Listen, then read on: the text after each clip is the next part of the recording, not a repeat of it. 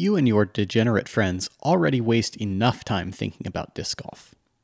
But just in case, here's some extra material on the Fish Golf Broadcast.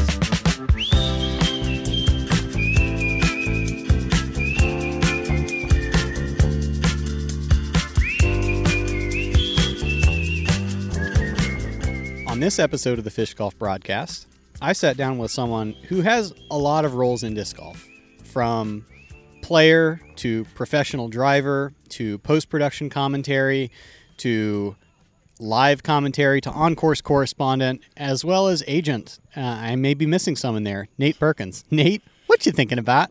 I'm thinking that it's great to sit down with you, Fish. And I've called you Andrew before during the round, but you've corrected me on that a few times. And I want to call you Andrew every time I see you. I'm like, Andrew. But I don't know why. It's Andrew Fish, a.k.a. Fish. So here's my premise. Mm-hmm. And you may get this as well. There's a lot of Andrews on tour. There's a lot of Nates on tour. I don't know how you feel about the other Nates, but every single other Andrew is lame. They're terrible. Boring people. Dull, uninteresting, mean-spirited. I just want nothing to do with them. We're not associating with those guys. Love that, Fish. I love that. I'm trying to... Presnell? How many Andrews are out there? Marweed? Of course, Marweed. And Andrew Miranda. I'm trying to think of dull Andrews, but... AJ Carey is an Andrew. AJ Carey's first name is Andrew. Mm-hmm. Wow. Is Drew Gibson, or is he just a Drew? Ooh, that's a good question. So it's kind of a toss-up then who the best Andrew disc golfer is on the tour. I think if you put us all together, that's a pretty competitive set of doubles teams or foursome or something like that. Yeah. We might even rival the Nathaniel. Yeah, club. for a while I was like the clear number 3 Nate, and then Nathan Queen went and won a tour championship. So I got bumped down for sure to I think 4, but yeah. So we got Doss and Sexton and Queen, myself, but don't call Queen Nate. No, don't make that mistake. Don't call him Nate. He'll look at you and go, "It's Nathan." My mama didn't name me Nate. No, but Fish, it's good to be here, man. We've been trying to get this one recorded for a bit, and it's just it's hard on the road sometimes to do anything that's not, already scheduled. It's hard to fit stuff in, especially when we already do so much out there. Especially, I know you're doing post-production stuff as well, and that can just eat up your whole weekend. Yeah, for sure. And peeling back the curtain a little bit into our pre-production meeting, we legitimately have been trying to do this for 3+ months. Yeah. I came to you and said, would you be interested in this? And you said, yeah, This time works. And then I don't know if it was a weather delay or just something ran long or it's possible that I just wasn't feeling it one day and was like, hey man, I'm really sorry. I cannot put my best version of myself here for this. So here we are after postponing 4 or 5 times. Yeah. It is early October. I'm still feeling the effects of round 1 getting delayed at Worlds, because that set me back probably 3 different podcasts. Wow. Yeah, I think that could have been one of our postponements. And didn't you win a tournament last week? Congrats. Thank you. Great work. Won an A-tier in Virginia. Awesome. Yeah, it's... How many A-tiers is that for you? 3 this year. 3 this year? Do you know how many total? 17. Wow. That's sweet. I don't know what gets into me sometimes. Just start playing really good at A-tiers. I'd like to be the major assassin instead of the A-tier assassin. Yeah. Do you feel like the level... How different is the level of play? If you would have played as well as you did this past weekend at that A-tier at Worlds, how much better would you have finished at Worlds? What place would you have gotten if you brought that same level of play over there? I think that's a good question. So this weekend, the thing that worked out really well for me was making 11 circle 2 putts, which is probably as many as I made in 5 rounds at Worlds, but over 3. 3 rounds, 11 circle 2s. I don't feel like my throwing was super sharp, but I also hadn't spent the week prepping for that course in particular. It was very woodsy, kind of par 3.5 track. And I did a lot of field work thinking about how to throw the simple shot in prep for Winthrop. Mm-hmm. So, like, my brain was there, but the shot shapes weren't completely practiced. So I think if I play, it was probably about equivalent to how I played at Worlds. You average like 1030 or something to A win? little less than that. It's not a course that rates out particularly well, but Yeah. that's not what I'm thinking about. Yeah. It's kind of just like I kept putting together good holes and good rounds. Mm-hmm. And even locally, the level of play has risen considerably. Like, I might not go play against a whole bunch of 1020, 1030 guys the way that every tour event, even the kind of silver events or in between A tiers are. Mm-hmm. But there's always going to be a couple like 986 locals who are Just rip it. who have no fear about the course. Yeah. Who play there every day. Yeah. And I'm sure that's something that you've gotten to see over the last. Is this like 7 or 8 years for you fully on tour? Yeah, this is finishing my 8th full year on tour. So you're very well positioned to kind of see the bigger picture of what it's like to be a touring player on the road, as well as representing disc manufacturers in some way, Mm-hmm. and now the pro tour and the media side. Mm-hmm. Do you have any like broad visions about where we've been, and more importantly, where we're going? Yeah, I was lucky enough to start. My first year on the tour was actually the first year, the inception of the Disc Golf Pro Tour, and I wasn't even aware that was happening when I embarked out on the road. I just had recently fallen in love with the game and tournament disc golf, and wanted to go play some of the courses out west. Really wanted to play De La Viega and Milo, and that was kind of my initial inspiration. And then I really fell in love with like traveling to play. So lucky enough to see the start of the Pro Tour, and then lucky enough to be just good enough to play on the Pro Tour for a few years and make it happen there with, obviously having to sell discs and have a good relationship with Discmania and everything to keep me going. But I saw the boom, during COVID, and I give a lot of lessons at a lot of private lessons in the off season, and I'd say 90% of the people I give lessons to say that they started the game in 2020 at post COVID. So seeing the boom there, and it was a couple years in the past couple years, 2021, 2022, when I was really working on helping players. When I started helping just my friends out as an agent, right? With their contracts, exactly. Like my first person I helped out was Paige Pierce. She just said, "Hey Nate, can I get your advice on this, on her contract, on her original switch to Discraft?" And it was just me looking at her contract, going, "Whoa, this is like missing a lot of important things," and and helped her negotiate a little bit with her big switch. And then I helped my friend Luke Humphreys, and then I met Ezra Aderhold, and I saw his potential, and he was about to sign for nothing to be sponsored. I give the quotations there, like everyone wants to be sponsored. So I was like, "Hey Ezra, I really want to help you. I see your potential. I want you to not sign with anybody. I want you to go out on tour by yourself. I'm going to help you get sponsored by this company, OTB.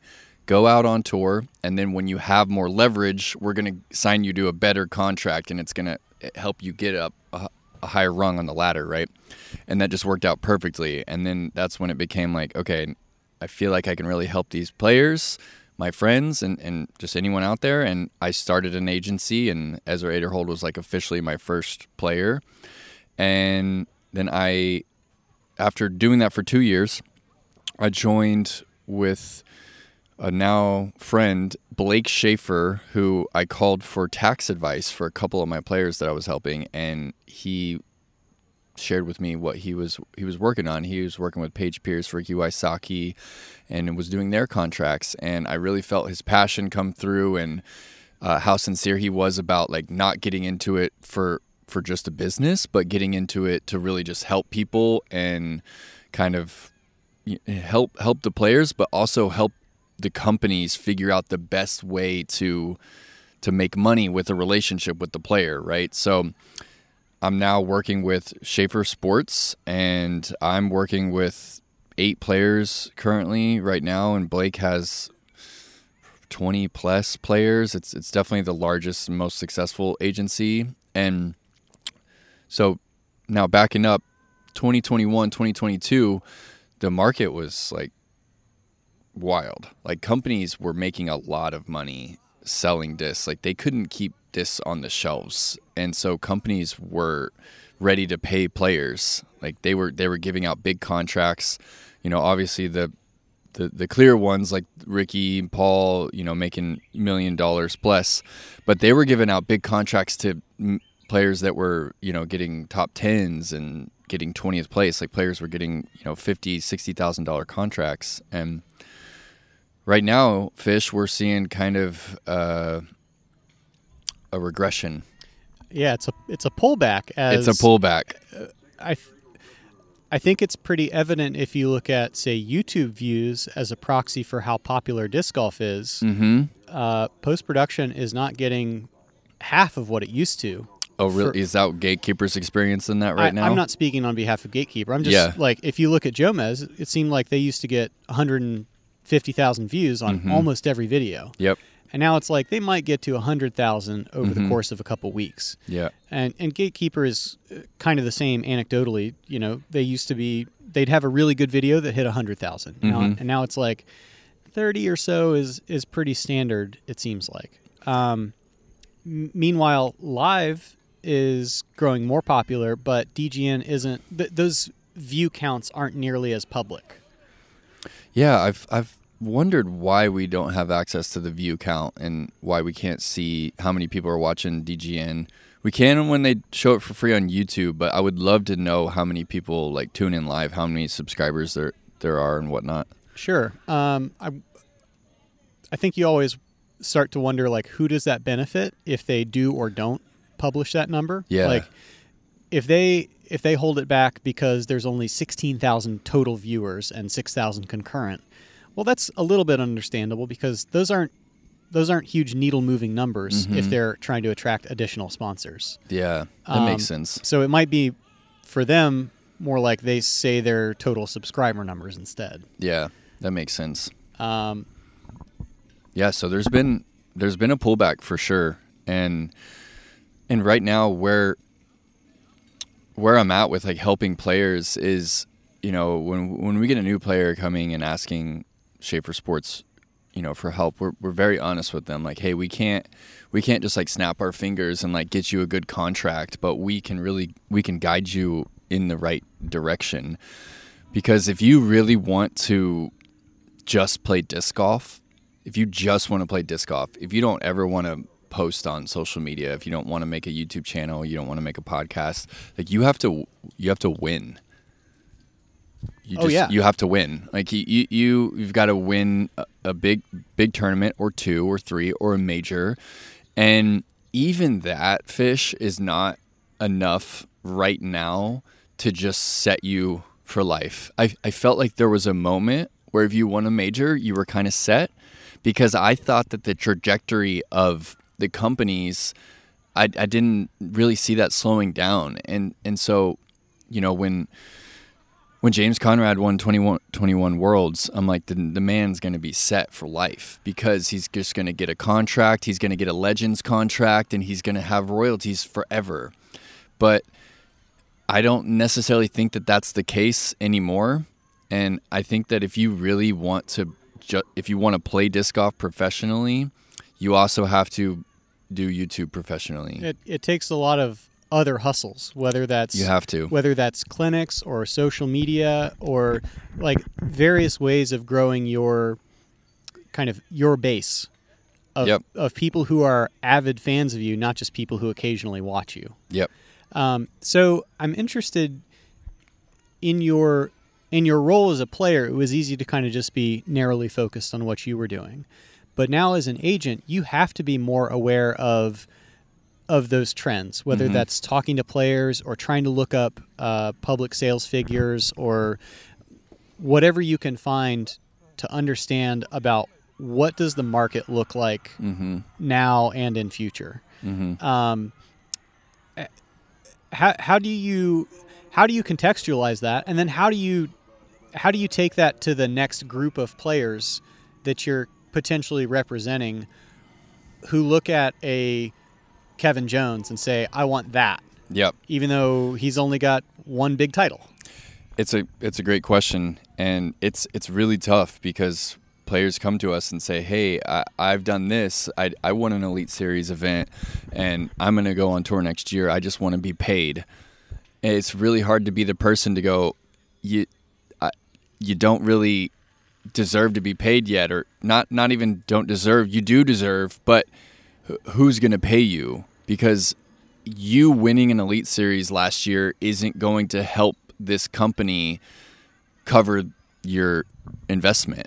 And so Kevin Jones signed a deal at a great time, and I think that he is obviously a very valuable player. People love the guy.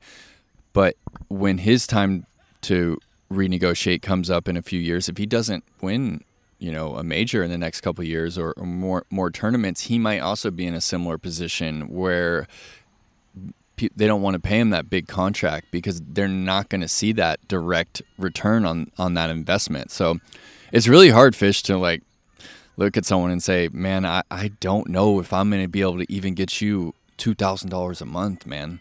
Like, so the first thing I really do is I'm honest with them, because in the past I've been a people pleaser, and I'm like, man, I'm gonna get you paid.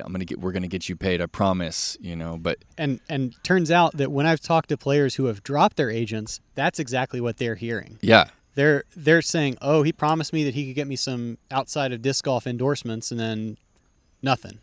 Could never get him on the phone. Yeah, and that's common. There's a couple people who.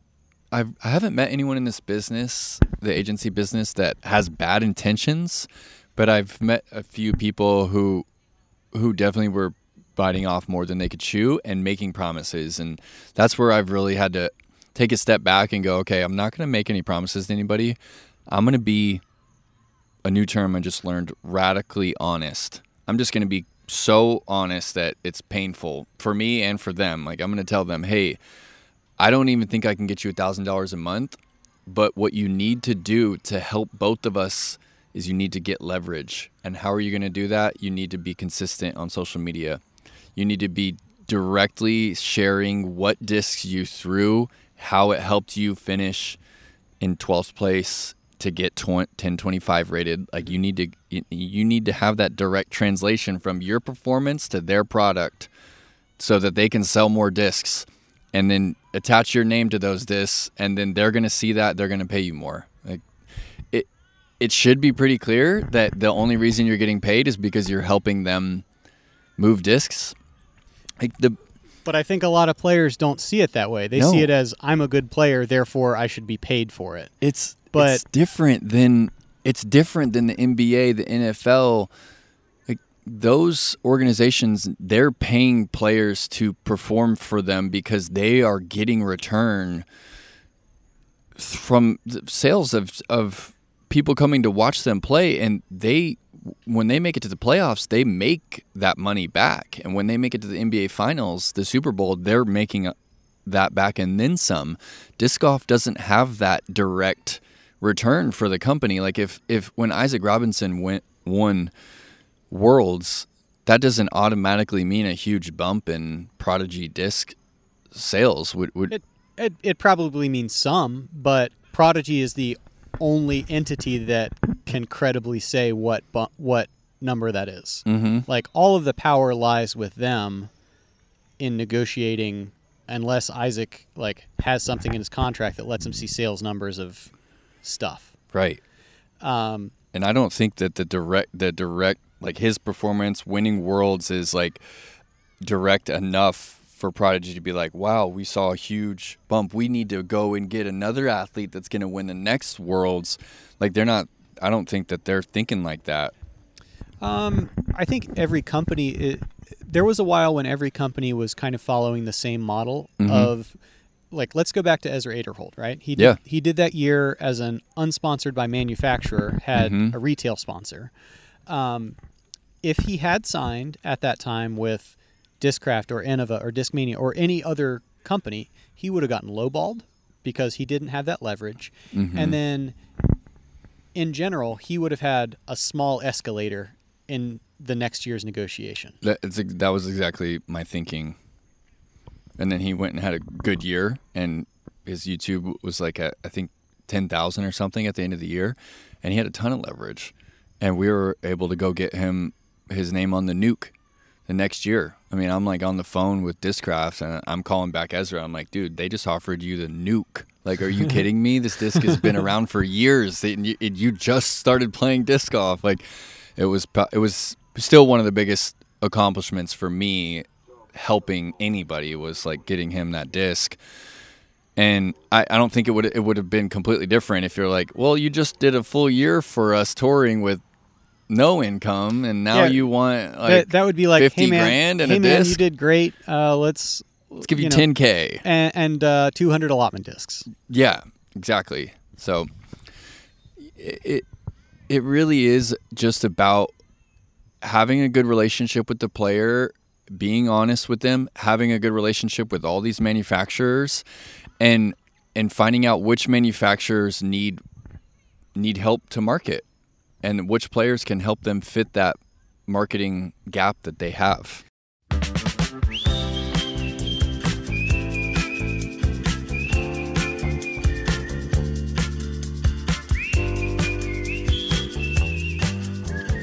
I'm Holland Handley, and I listen to the Fish Golf broadcast while I make 60 frozen breakfast burritos. I'm Bradley Williams, and I listen to the Fish Golf broadcast while I sleep. If you like where this show is headed, stick around for part 2. We'll never barrage you with 11 minutes of droning external ads to start the show. So please support the Fish Golf broadcast by visiting discgolfbra.com for hats and other apparel. Fish stamped discs are available at fishdiscgolf.com and daddydiscgolf.com, and you can save 10% on upperparkdiscgolf.com with the code Andrew10 on backpacks and other items. And now, more lies and outrageous claims from our guest, met with calm reason by Fish. When a player says, I'd like to be represented by your agency, Yep. and I would like to negotiate a new contract, like, what are the questions that you're starting with there? Are you saying, are there any companies that catch your eye? Like, or what dollar figure are you looking for? Or do you want this to be like incentive heavy? Like, how do you start that? Yeah, to help them get from huge view to like 3 potential companies or something. Yeah, those are the exact questions that I ask. I mean, I don't have a NDA with my last player that I just worked with, but I'm going to help Parker Welk. He just joined the agency, just had a conversation with Parker, and asked him who he prefers to work with, like who are his preferred companies. He's working with Prodigy right now, so that's the first deal, is that he would love to continue working with them because he's been throwing their discs. He likes their product. Wouldn't have to switch. He feels like their family. So we start there, and then we then basically say what's 1, 2, 3. Who's after that? If they're not looking to invest in invest in another player, or bump your contract up, then do you want to play for Discraft? Do you want to play for Discmania? Like, who's your ideal people? And then I just go to talk to them and say, hey, what's your team looking like? Like, do you have any space? What do you think about Parker Welk? Like, where do you think he needs to be to get what he would like to just keep doing this? Sure. And you've got to hard sell a little bit there and say, like, Parker qualified for the Tour Championship by winning the Dynamic Discs Open. This is a really solid year for someone who's on tour for the first time. Imagine what he could do with additional support. Yeah, exactly. I mean, most of the team managers see those things pretty clearly, and so really the sell is just the early communication with them and getting the name in before their budget is complete, because there's really you are trying to sell your player and you make them sound good, but you also want to just work together. Like, hey, Discraft, I think that Parker could fit in here in your marketing strategy, and these are the ways that we're going to do it kind of deal. Instead of, oh, Parker's so good, you just got to trust me on this. Just like more so working with them directly, like, hey, Lone Star, I think Parker could be your new face to introduce your next like few discs kind of deal, and spark some ideas with them. Yeah, or into, say, he's from the Southwest, like Hawaii and California, where he identifies. Maybe there's a company that's underrepresented in those markets. Yeah, things like that. It's great ideas. You're up next, Fish. Oh, cool. I'm the, I guess I'm the new agent if I'm giving you all these good ideas. Shit. Yeah. It's also, I'm sure, not worth it for you to like try to push so hard on a company that they don't want to work with you with your other clients too, right? Has that been in anything yet?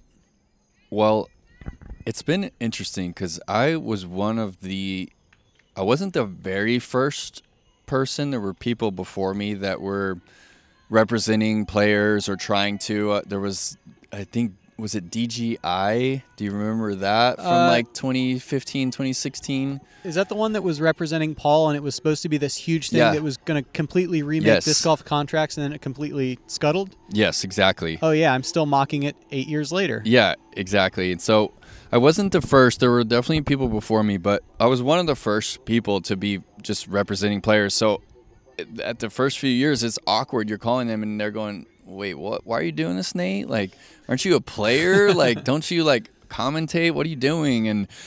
And it was weird because no one really wanted to talk to an agent. They're like, we just want to talk to the player. And I'm like, well, it's getting kind of awkward now, don't you think? We're talking about like $100,000 here. Like, why? It's hard for the player to be vouching for themselves and to hear from their company, hey, you're not worth that. Particularly when the company kind of has all the power, because you can't share what the details of your contract are with other players or other people. Right. Like, at least according to the terms of what I sign every year, I can't tell you that. Right. So it was interesting at first, but to answer your question, it's one of the primary goals is to have a good relationship with the manufacturers. That's what I realized very early on was I'm not going to bully any of these people. I want these people to be my friends. They already are my friends now, all these guys. And I just want to make sure that they understand that my motive is to help them sell more discs. Because when they're selling more discs and my player helped them do that, everyone's getting paid. So that's the true motive behind it. And I mean, I haven't I'm not running away with a lot of cash out of this deal here. You're driving someone else's van right now. Yeah, right. I'm devoting myself to this game. So I think it could, down the line be like a successful business. And when the bubble of disc golf is that much larger and I'm helping a young kid get a big contract, maybe it's lucrative. But right now, everyone's kind of understands where myself and Blake Schaefer are coming from, and so there's just like a level of trust there. And now, we just have good relationships, and I enjoy like talking to them, and I think they enjoy talking to me. Yeah, for sure. And not to impugn your skills as a disc golfer, like you're a very credibly good disc golfer, but it seems like you recognize that playing maybe wasn't quite your future. And being an agent has enabled you to diversify your income sources a little bit. But so has commentary. Like, you've got a very polished and practiced voice over the last several years. Can you talk about some of your early influences in commentary and what you thought you knew and now you know? Yeah. Man, I'd have to go back quite a few years to recall like my early influences. I think, the first videos I was watching didn't have any commentary at all. Like the McFly So High. Did you ever? Oh, did you ever watch those? I got filmed on them a couple times. It was great. And I recall watching. We definitely watched 2014 Worlds. the Paul and Ricky battle, and that for me was like, that totally changed my life. That was like, I want to play this game professionally. Like, I love this game. Like, I was like, my father and I were watching it. Was it Disc Golf Planet? Is that what Disc Golf Planet was the live one. That's what we were watching it on. And so John Brooks was one of the guys that was doing it, and it made me just want to play the game. And then it was just a natural, there was just a natural pull for me to just talk to whoever was filming disc golf, just to talk to them. I remember talking to Terry Miller. I think he might have been one of the first people that I worked with. I did some commentary with him. And it was always just so natural for me to just, when I got on camera, to just like make friends with the people that were filming. I was on an early Jomez, I think it was 2016 Texas State Championship. I made a Jomez final round, and those guys were my friends like from then on. And I did some work with them in 2018, and that's when I started getting messages from people like, "Hey, I loved your commentary." Whoa. And then people started recognizing me from the commentary. And so it just seemed like a natural pull to just keep doing that. And now I am probably close, Fish, for having my voice might be on more disc golf videos than anybody like in the world. I don't know where Germ and Nate are, but it's probably close with them. Terry Miller is probably close, but I know for sure that I've worked with more disc golf production companies than anyone. I can like proudly and confidently say that I've just worked with so many. If you can come up with a disc golf production company, I've worked with them, and I love it. I love post production. It's a grind. Commentating in the middle of the night sometimes. Like I remember commentating at like 3 a.m. at Worlds and then playing the next day at like 10 a.m. That tends to be a sustaining cycle once you're in that loop, though. It's wild, waking up at early to commentate and then drive all day long and do the back nine when we get there. And I look back on it and I'm just so thankful for all the opportunities. And really, when I get to sit down with someone, when I get to sit down with a Brian Earhart or sit down with Terry or sit down, I've been doing it with Connor O'Reilly lately. When I just get to sit down with a friend and just like sit in front of the mic and like talk about disc golf and be one of the voices like walking you through it and telling the story or getting excited about a shot, it's still really rewarding. Mm-hmm.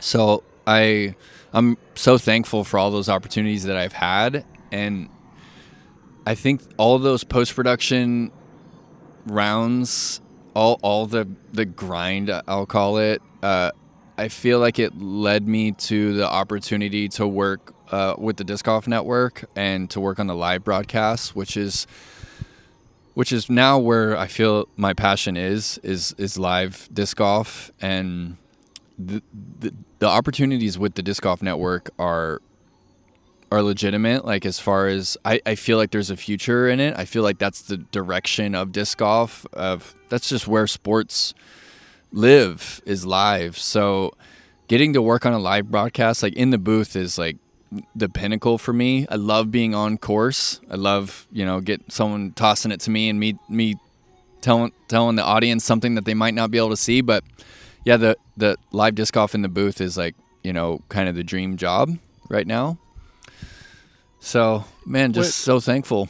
Which is harder, doing post-production where it's quick cuts and you're trying to like densely fill a little bit of space, mm-hmm. or live where for 3 days or more you've got 4 hours or so to fill and you don't know what's going to happen. Like, yep. You can do all the prep in the world and it's out the window as soon as that first shot is thrown.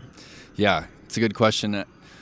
Post-production's a different discipline. It's a different art form. It's It's a little bit more of your acting, and you're definitely trying to walk the viewer through. It's tougher. Post-production is harder, I think, because, and I'll tell you why, because so many people want the play-by-play, and then other people don't want the play-by-play. They're like, hey, we're already seeing it. Tell us something we don't know.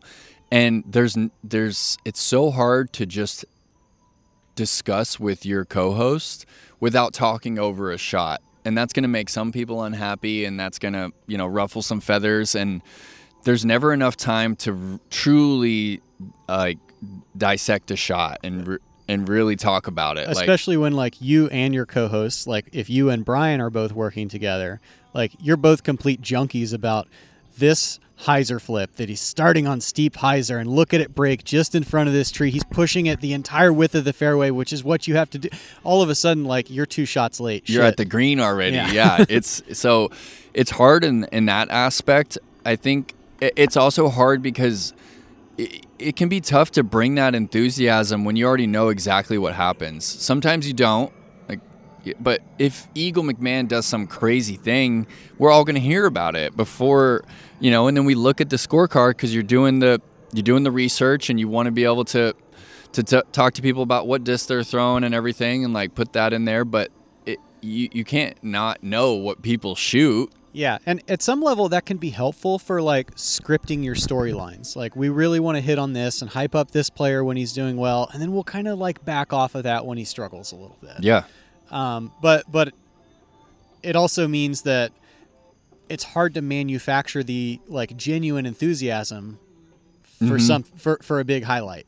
It is, especially Fish, when this year for the Silver Series, I was doing on course for FPO, and then I was in the booth for MPO, and then I was doing FPO post production and MPO post production. It's a lot of talking. We're talking 14-hour days, 14-hour days just talking disc, right? And so I've seen it live, I've talked about it live, and now I'm seeing it post, and I'm talking about it post. And it got tough, but also I was working with Central Coast this year, but when you get down into the moment and you hit the start button to record, you're not really thinking about all that. You're just I'm going to bring my best presentation, because the person that's listening, they don't know what I'm going through to be here to talk about it. So I'm going to make sure my voice is literally ready to talk, and I'm going to bring the enthusiasm, and I'm going to bring the passion that is there. I don't really have to fake it when we press record, because I am excited about the shots, and I am excited about the people that are going to see this for the first time. So, but the booth is difficult in a different way. But I think the reason that the booth is easier is because you really get to kick back and let it breathe a lot more. And for me, I love most of the people that are in the booth, but sometimes when you're there, it's hard to remember to let the golf tell its own story.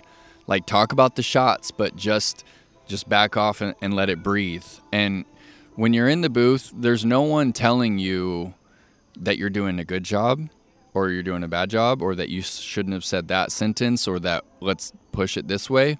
And when you finish that 4-hour day, there's no one briefing you. And there's no way you remember all of it either. No. And when Tony Romo finishes his broadcast on CBS, he gets briefed for an hour, and they say, hey, this moment, Tony, great job. This call out right here, excellent. And then this language, that's not really what we were looking for. Hey, you got a little too sloppy here. This story was a little dragged out. Work on your timing here. When disc golf gets a little bigger, we're going to have someone like that. We're going to have a talent director and a talent coach and talent prep. That could probably be the same person, but someone that's prepping the people in the booth for a quality broadcast. And right now you're just totally in the dark for 4 hours, and you're well, I guess I'll read comments on YouTube to get feedback on whether or not what I said made sense. Even yeah. What's what's something that you do as a commentator that is better than anybody else doing commentary right now? I think the wind reading, wind direction, and being really specific about how that's going to affect what the player's trying to do. I don't think we talk about the wind enough because it's really the biggest challenge we face. It's the thing that changes the course the most. It's the factor that changes the scores the most. And like in golf, they have the reading of the greens. Sure. Right? They'll show the undulations in a 3D. We need wind in the 3D, right? Interesting. So I guess from a technical perspective, if you say he's facing a headwind left to right, if he throws a hyzer, that means it's going to get smashed and pushed to the right. It won't finish as hard as it needs to. Like, that's a really useful technical thing to say, but I feel like sloppier or less experienced broadcasting says, oh, it's really windy today. That's going to affect shots. It's not that. It's true. Yeah. But it's not useful. Not useful. And sometimes it's not even brought up. And there's a lot of just talk about what this means if he birdies or what this is going to do and if he's going to be able to win. And like, there's been a lot of focus on the story and trying to tell the story yourself, but you're not really telling the story. Like, the story is being written by the golf that's being played. Like, it tells its own story. Like, everyone can see the scorecard and everything, and at a certain point you're just guessing what the player's thinking, or if they're even thinking about what the score is or the win or what they need to do on this birdie, instead of just like stick to the golf. That's what I always remind myself. Just stick to the golf. Talk about the shot, talk about what I know is difficult on the hole, what I know a lot of people are doing, how people are failing on the hole, how people are succeeding, and just stick to that. And I think that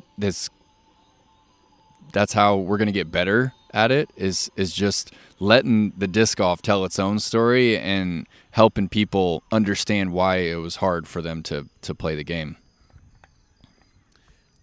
All right. That's really great insight. Nate, thank you so much for sharing several different parts of your own story. I appreciate that. And I like this type of conversation is really what I want this podcast to be. Like, cool. You have these unique insights in a lot of different aspects of disc golf.